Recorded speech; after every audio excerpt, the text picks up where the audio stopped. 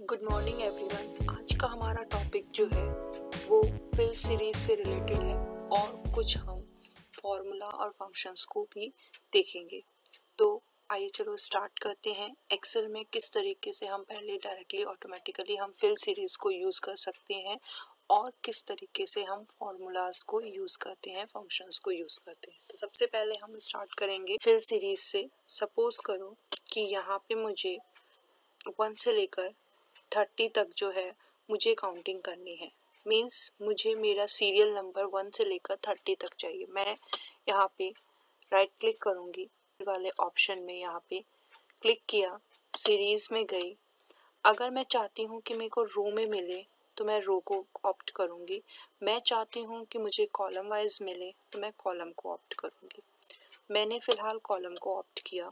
Step value यानी कि मुझे काउंटिंग चाहिए 1 2 3 4। अगर मुझे बीच में स्किप करवाना है, जैसे सपोज कि मुझे और नंबर्स चाहिए या फिर मुझे सिर्फ इवन नंबर चाहिए, तो मैं उसके अकॉर्डिंग अपना सेट करूँगी। ठीक है। अब मुझे लास्ट वैल्यू चाहिए कि मुझे 30 तक जो है वो मिले मुझे।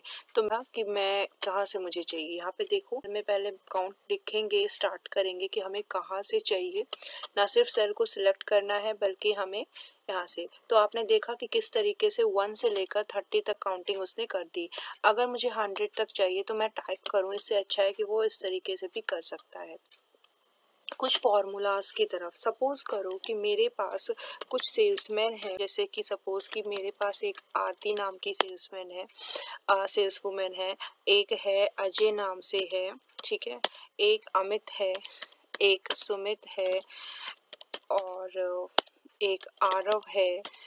ठीक है। क्वांटिटी उनकी इस तरीके से है जो इस महीने उन्होंने सेल करी है। 15 क्वांटिटी, 20 क्वांटिटी और 30 quantity and last is 45 quantity. और क्वांटिटी 100 है, 150 भी है, 110 भी है, 80 भी है, 70 हो सकता है। मैंने एक जस्ट अज्यूम किया है एक डाटा। अब मुझे चाहिए कि मैं टोटल करूं इसका। उसके लिए मुझे एक फॉर्मूला लगाना होगा। फॉर्मूला क्या लगेगा? This cell multiply by this cell, enter. यानी कि अगर एक क्वांटिटी 100 रुपीज़ की है तो 45 क्वांटिटी कितने रुपीज़ की होगी? तो 4500 हमारा आंसर आया। हमने इसे हम इसको ड्रैग कर सकते हैं या फिर हम यहाँ पे ही डबल क्लिक करेंगे प्लस के साइन के साथ। ठीक है। तो आई होप कि आपको ये वाला फॉर्मूला समझ में आया हो। सपोज मैंने इनको डिस्काउंट दे दिया कुछ इस तरीके से कि आप जो है वो अपने अपने कस्टमर को 200 का, सपोज कि सबको दे दिया मैंने कि सभी 200 तक की आप डिस्काउंट दे सकते हो ताकि आपको आपकी सेल इंक्रीज हो। प्राइस आइटम की वो जो है वो निकल के क्या आएगी? Is equals to this cell minus this cell, enter. तो यहाँ पे देखो, यहाँ पे फिर से मैंने प्लस का साइन लिया और मैंने इस बार ड्रैग किया। मैं ये कैलकुलेट करना चाहती हूँ कि इस शॉप में टोटल सेल हुई कितनी है। तो मैं क्या करूँगी, SUM मुझे टोटल निकालना है। किसका टोटल? कितनी सेल्स आरती ने, अजय ने, अमित ने, सुमित ने, आरव ने, टोटल ने सबने मिलकर कितनी सेल करी है। तो उसके लिए मैंने एक फॉर्मूला लगाया, is equals to sum and bracket open. Then हमने जो है वो अपना रेंज सिलेक्ट किया और ब्रैकेट क्लोज किया और एंटर किया। तो यहाँ पर देखो 14,500 की, सपोज कि ये मंथ अप्रैल मंथ है, तो 14,500 की अप्रैल मंथ में टोटल सेल्स हुई है। ठीक है। लेकिन यहाँ पे हम नेट सेल्स की बात भी कर रहे हैं कि हमने डिस्काउंट आफ्टर डिस्काउंट लगाया है। तो हम यहाँ पे इस तरीके से भी चेक कर सकते हैं और यहाँ पर हमने देखा कि 1000 का करीब करीब ऑलमोस्ट 1000 का हमने जो है वो उसे दिया है डिस्काउंट। ठीक है। हम आप चेक कर सकते हैं यहाँ पर इस तरीके से कि डिस्काउंट का जो है वो आया कि नहीं, ये देखो। ठीक है। एक तो है कि अब अभी आपने देखा कि यहाँ पर आपके 4 सेल्समैन थे, 5 सेल्समैन थे और आपने सभी को एक जैसा डिस्काउंट देने को कहा अपने अपने कस्टमर्स को। अब मैं ये कहती हूँ कि अगर यहाँ पर 5 की जगह 500 का कस्टमर्स के से को मुझे देना होता, या मेरी डाटा लिस्ट जो है वो जो यहाँ पे 5 है वो 50 भी होती, तो भी मुझे हर बार टाइप करना 200 200 200 हर बार टाइप करना मेरे लिए थोड़ा सा टफ हो जाता। तो मैं क्या करती, मैंने क्या किया, मैंने यहाँ पे एक फॉर्मूला लगा दिया, डिस्काउंट लगाया, मैंने सबसे पहले डिस्काउंट टाइप किया और वहाँ पे मैंने लिख दिया 200।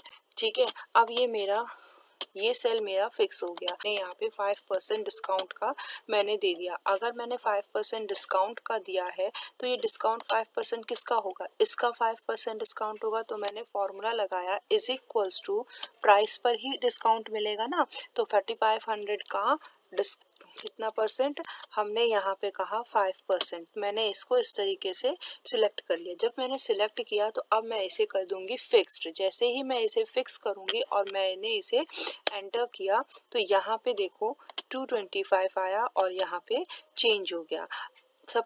यहाँ पे इसके से चेंज होते ही सब कुछ चेंज हो गया।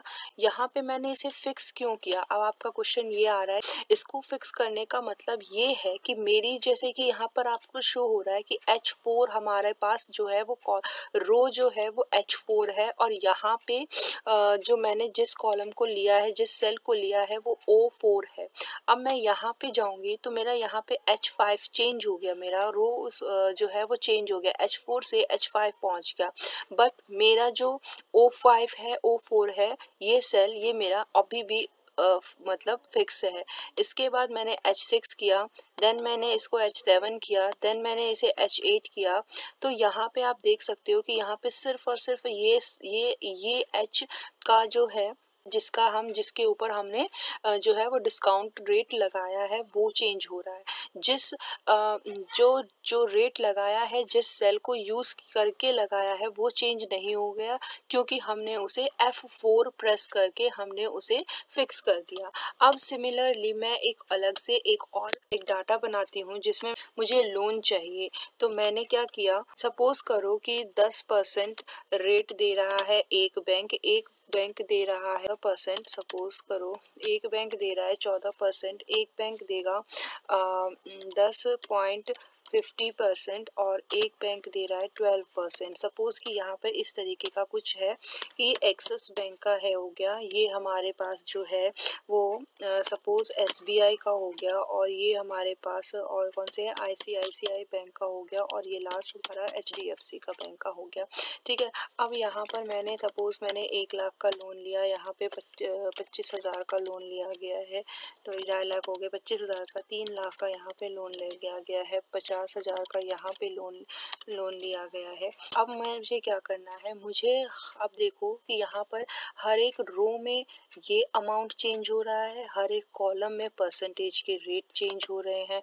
तो अब क्या किया जाए, तो मतलब अब मुझे क्या करना है, अब मैं बारी बारी से मैं जाऊंगी, इंडिविजुअली मैं जाके मैनुअली मैं कैलकुलेट करूंगी। उससे बेटर है कि मैंने यहाँ पे क्या किया, रो को फिक्स किया, 1 2 3 टाइम्स मैं F4 फिक्स करूंगी, प्रेस करूंगी, एंड देन मैं करूंगी कॉलम को और उसको मैं 2 टाइम्स F4 प्रेस करके फिक्स करूंगी। रो को फिक्स करने के लिए 3 टाइम्स आपको F4 प्रेस करना पड़ेगा और कॉलम को जो है वो फिक्स करने के लिए आपको 2 टाइम्स F4 प्रेस करना पड़ेगा।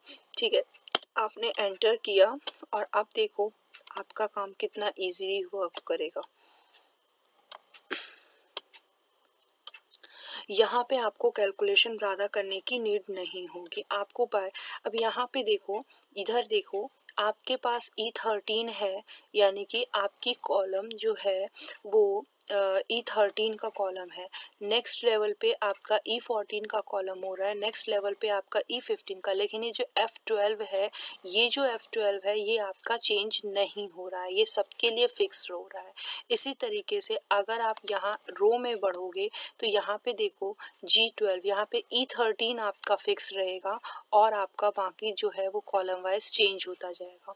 आप यहाँ से चेक कर सकते हो। तो आज की क्लास में हमने क्या सब सीखा, सबसे पहले हमने फिल सीरीज करना सीखा। फिल जो है वो ऑप्शन से हमने इसको फिल करना सीखा। 1 से लेकर 30 तक हमने काउंटिंग करी है, जो कि हम 100 तक भी कर सकते हैं एंड 1000 तक भी कर सकते हैं, स्किप करके भी कर सकते हैं।